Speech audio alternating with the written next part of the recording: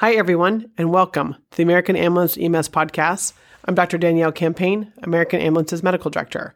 I'm here with our fantastic co-host, Dr. Patil Armenian, and we do not have our other fantastic co-host, Dr. Sajjan Bhakta, with us today. We will miss him, but we will trudge on. We also have a guest co-host with us, Dr. Nate Dreyfus. Hello, happy to be here. Hi, everyone. Today, we're going to be talking about high-performance CPR.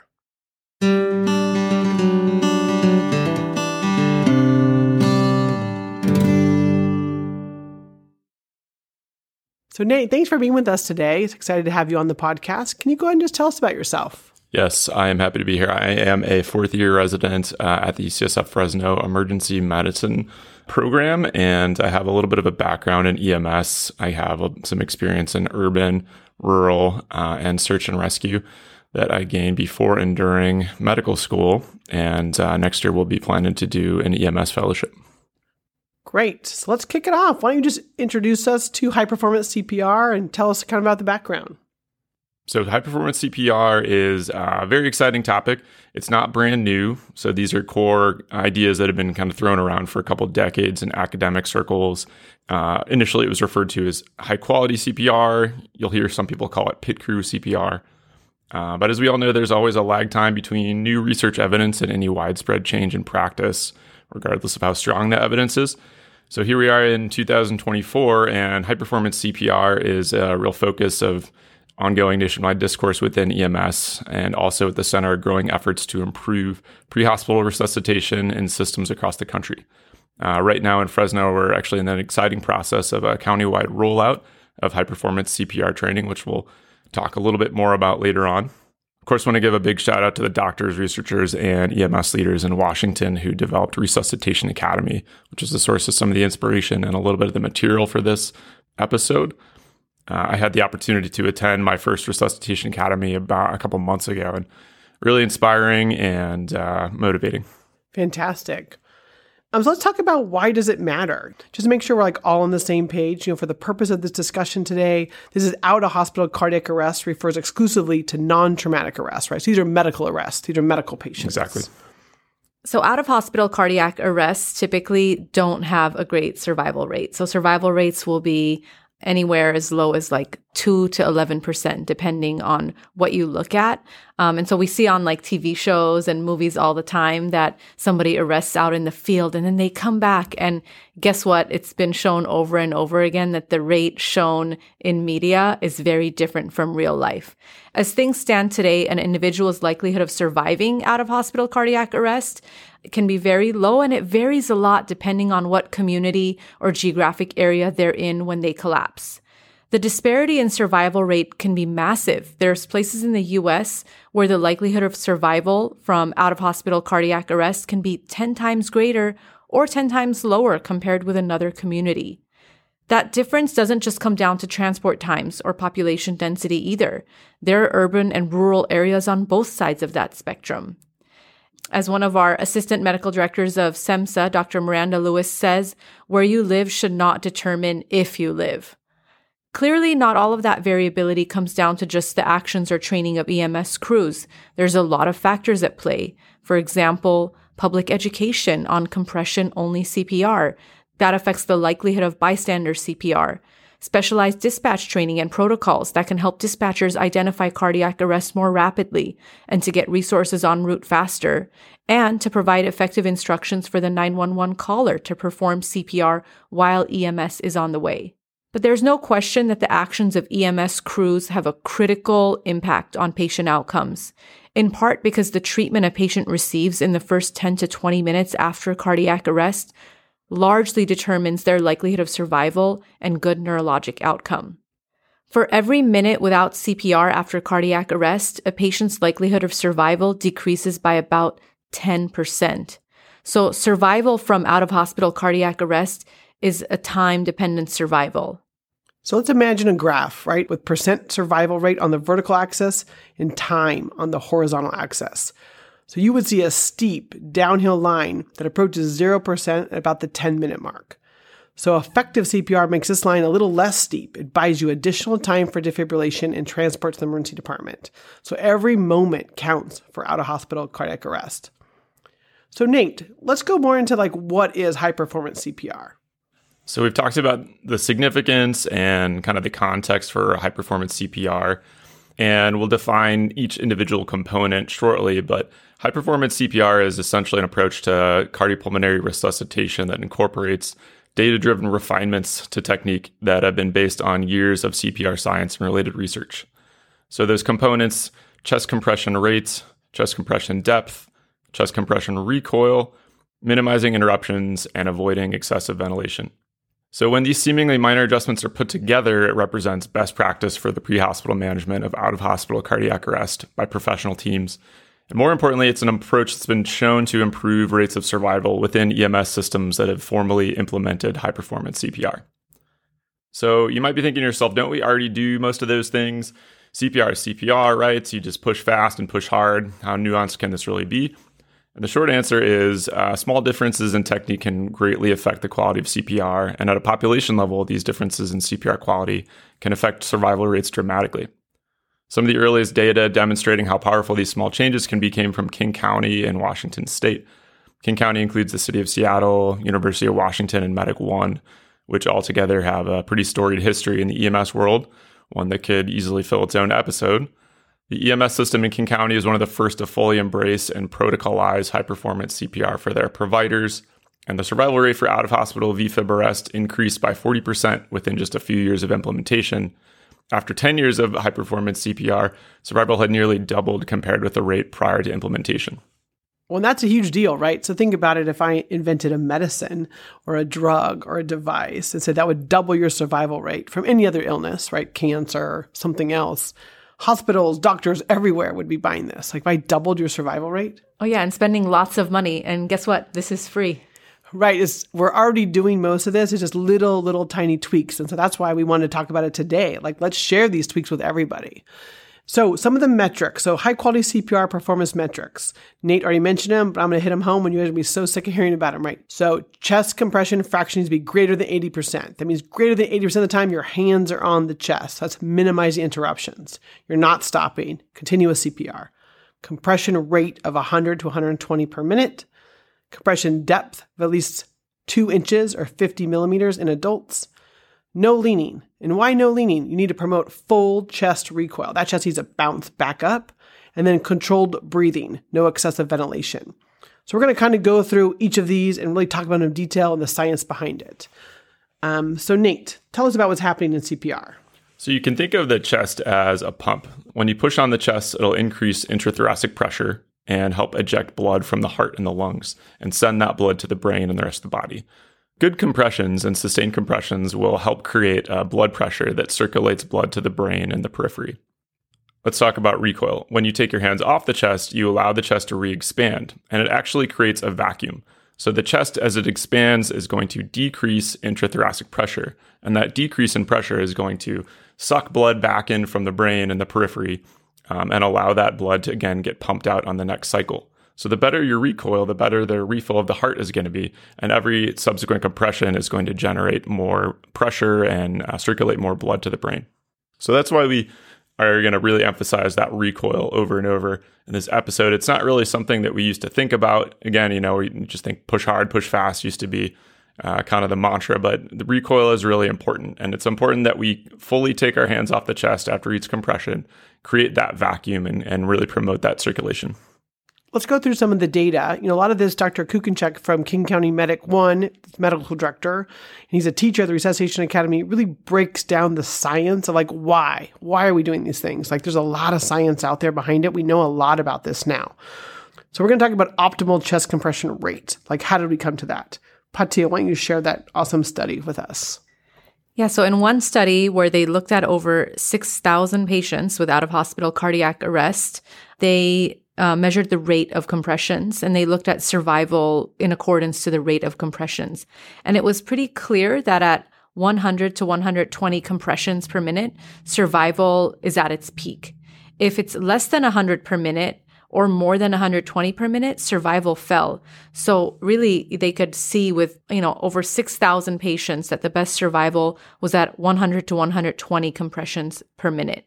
to get 6,000 out of hospital cardiac arrest, like this is a huge study, right? And this is called the Resuscitation's Outcome Consortium. So we really want to thank those researchers for doing that intense study of getting these many patients enrolled to give us this amazing data. So Nate, kick us off with compression depth. Why the 2 inches? Why not be 4 inches? Why not be 1 inch? Tell us about it.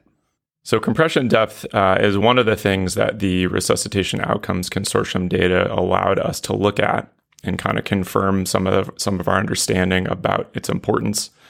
In a study involving 9,000 patients with out-of-hospital cardiac arrest, in which the chest compression depth was monitored, survival to discharge was greatly affected by the depth of chest compression.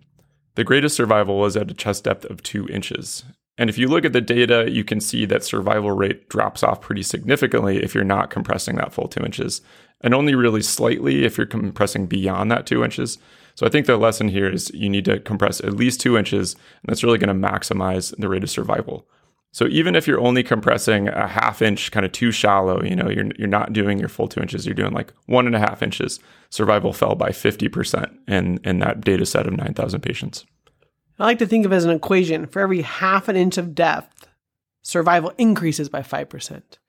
So if it's my family member or your family member, please, 2 inches, right? We want to give them that best compression you can to create that blood pressure, that fake blood pressure, right? To bring that oxygenated blood to the brain and heart. All right, let's talk about recoil. This is kind of like the newest thing I think that a lot of us have to like untrain our mind about. So Patil, kick us off about chest recoil, the no leaning concept. Well, the whole concept of chest recoil is to let go enough to help the heart refill with blood. Now, CPR is hard work. Those of us who've done it, it's like a real workout. You got to put your abs into it. And often the compressor gets tired and does not lift hands off the chest. We just kind of lean on it. And when we lean, we actually interfere with the vacuum being created. So in a study done in pigs, looking at standard CPR and then CPR with leaning, which is only 75% recoil, they looked at the blood supply to the heart and brain, and with a little leaning, so hands not off the chest completely, the heart lost a third of its blood supply and the brain lost half of the blood supply. So this really shows that you kind of really have to get your hands off the chest so that you can have the best recoil so that the heart can refill with blood. There's a lot of talk of just your hands off enough, like a credit card could slide through, right? You're not totally taking your hands off and stretching. It's like just off, let the chest come all the way up, that someone else could slide a credit card through if they needed to, then you're back on, right? So it's a very intense physical thing. Right. And you want that upward cycle of the compression to be just as rapid as your downward to really promote that vacuum and really get that blood back in the chest.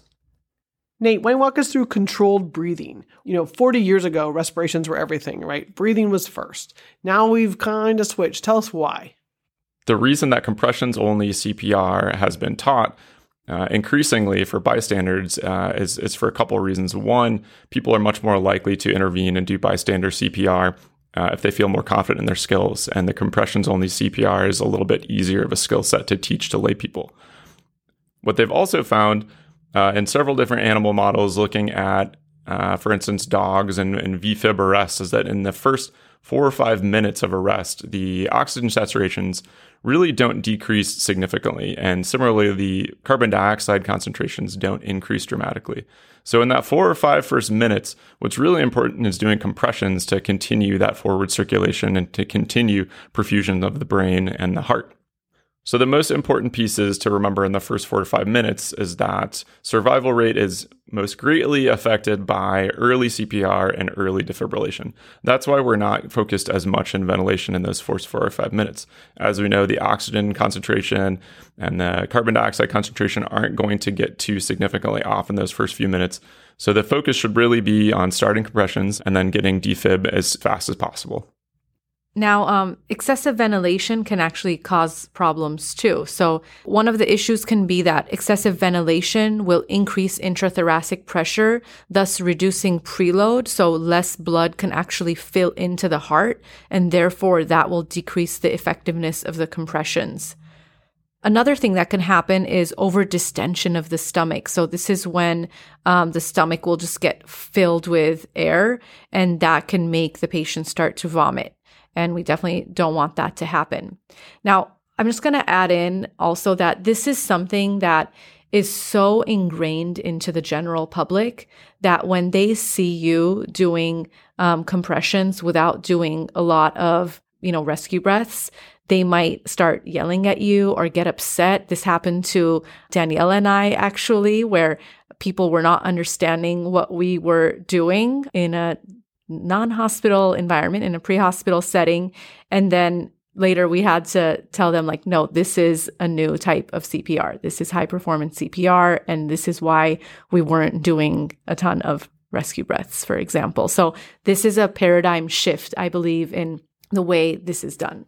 And I think too, in previous things you might have heard, like shove as much air in as you can, or like, you did like what they call like a squeeze the bag, like the barrel and squeeze it. And you want just 3 fingers on the bag, a little squish, enough to make the chest rise, right? So the idea is that in between the compressions, you're trying to squeeze in a little bit of breath because their lungs are working, right? Their heart is what stopped working. And so you just got to give them a little bit of breathing, and we still want that heart to refill. So I'm sure online you can watch more CPR videos that show this, but just a little bit of air going in.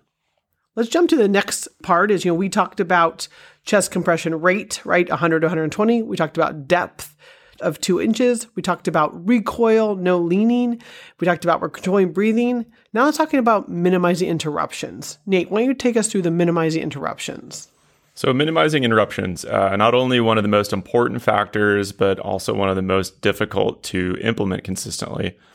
The blood pressure generated by chest compressions falls to 0 within about 3 seconds of your hands coming off the chest. So at that point, there's no flow to the heart or the brain. Once you pause, you don't just start where you left off. There's no blood pressure at all, and it takes 16 seconds, or about 30 compressions, to make up for those pauses and generate the forward blood pressure and flow that you had before you stopped. So pausing CPR for just 3 seconds can cause the patient to lose about 20 seconds of perfusion. So there's a lot of different strategies that you can use to minimize interruptions. Yes, let's go through. Let's talk about some strategies for minimizing interruptions. We'll just kick it off and kind of go around the table. So one that we talk about with our crews during our high-performance CPR trainings is that they can discuss a plan for the code before they arrive on scene. And this is something that we've gotten good feedback from the crews too, especially those who work together consistently, that they already have kind of a plan in place about who's going to do what, who's going to put the pads on, who's going to check for pulses, who's going to expose the chest and start compressions. And having those clear roles can really minimize delays in initiating CPR. And as we know, starting CPR early is one of the most important factors for survival. Another thing is to have well choreographed transitions in compressions. So, okay, on this count, I'm going to let go and you're going to take over. So just knowing that we're not going to have these like multi-second gaps. Another thing is everybody's AED is different. So if you're a fire crew, if you're a first responder, if you're at a baseball game and someone runs out with an AED, the charging time is different. So if it says, sure, during analyzing, you can't have your hands on the chest, right? That's a pause. And that's just whatever. Some AEDs are 2 seconds analyzing, some take 12 seconds. But if it says shock advised, while it's charging, do compressions. You're going to start your compressions while it's charging. If ALS is on scene, that you can pre-charge the manual defibrillator before the pulse check. So really do compressions while the AED is charging. Having excellent communication between members of the team is extremely important. And this isn't just during the code, this is before, as we kind of talked about already, having those clear roles, and even afterwards. So in the Resuscitation Academy, one of the things they emphasize is the ability to both give and receive feedback. And this is obviously important for high-functioning teams in any type of resuscitation. But if the crew debriefs afterwards and says, what could we have done better? What can we do better next time? This is ultimately over time going to improve performance. One other thing we haven't mentioned is the role of mechanical CPR devices, such as the Lucas device. Data does not show a clear survival benefit for replacing manual with mechanical CPR in general, but they can be really beneficial in specific scenarios. For example, allowing for effective compressions during extrication from a house or transferring into the ambulance, rolling into the hospital, or rural service areas with really long transport times. So this is also something to consider and use if, the setting is right. Think about combining all those things. You're really minimizing interruptions. And so the goal is less than 3 seconds. And part of that is it takes so long. Remember, it's going to take 16 seconds to build back up, 30 more compressions to build back up the blood pressure. It's going to pummel to 0. And so you want less than 3 seconds interruptions. So those are the 5 components of high-performance CPR, and we've kind of broken them down and talked about a little bit of the evidence that supports them. And while high-performance CPR by itself is extremely effective, it's obviously not the only thing affecting survival of these patients. Early CPR and early defibrillation remain the 2 most important factors affecting survival from out-of-hospital cardiac arrest. But to round out our discussion, we'll talk about just a few of the other factors in play. Let's talk about early defib. Why does early defibrillation matter? The highest survival rates from out-of-hospital cardiac arrest in the U.S. aren't actually in King County. It's in a small area of casinos in Las Vegas because there are security cameras and AEDs everywhere. If anyone goes down, security sees immediately and then sends a crew with an AED. Many studies show greater than 50% survival rate with early defibrillation.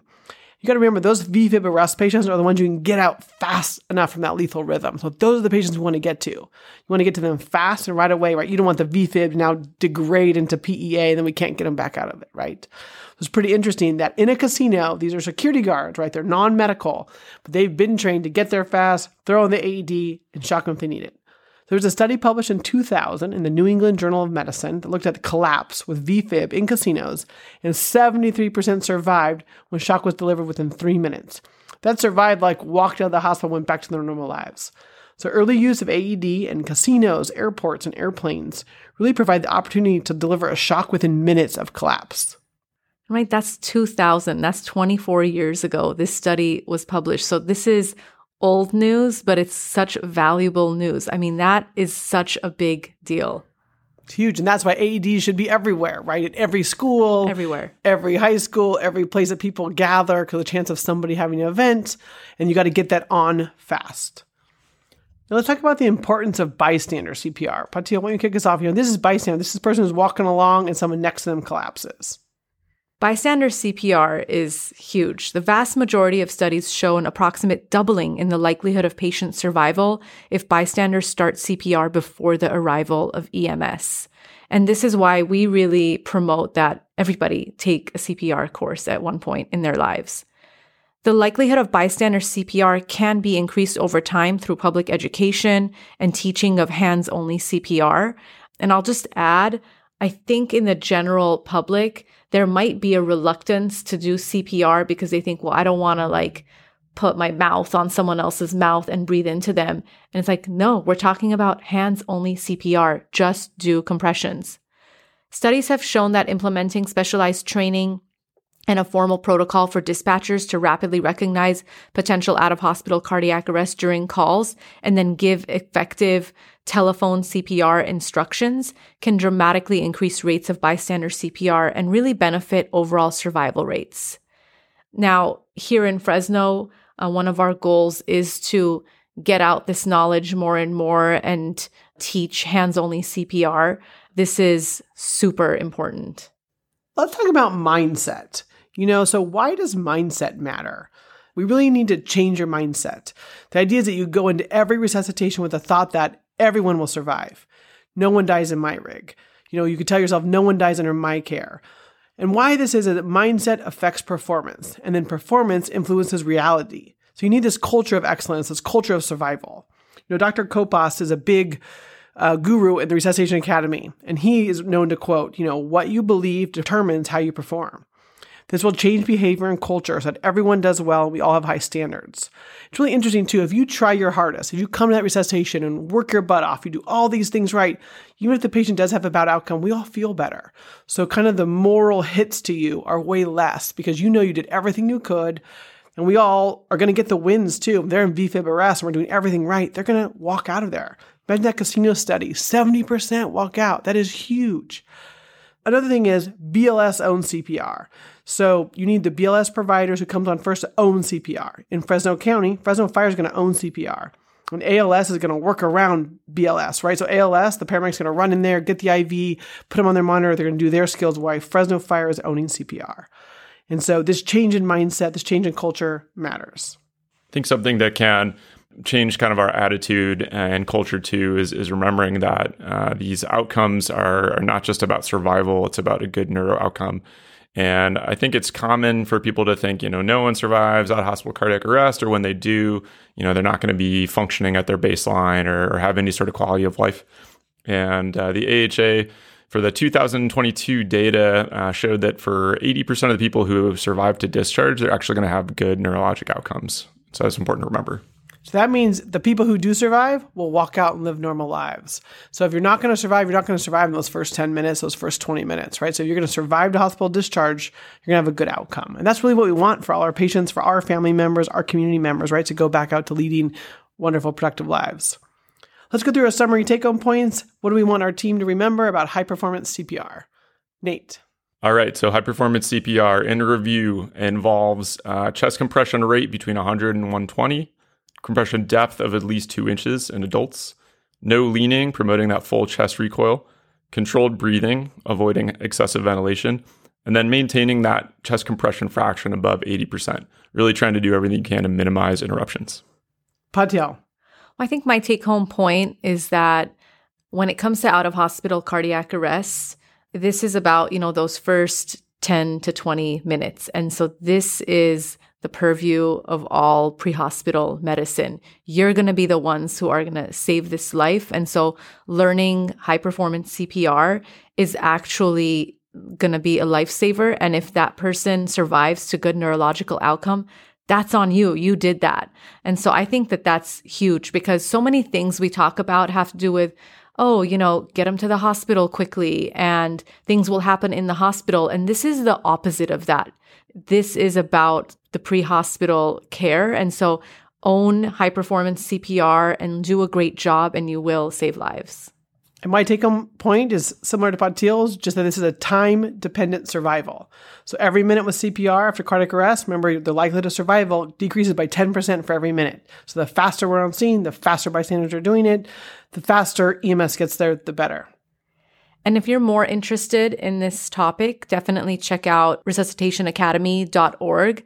There's a lot in the toolkit section that might be helpful. And again, these are the people that have put an immense amount of work into this field. Thanks, everyone.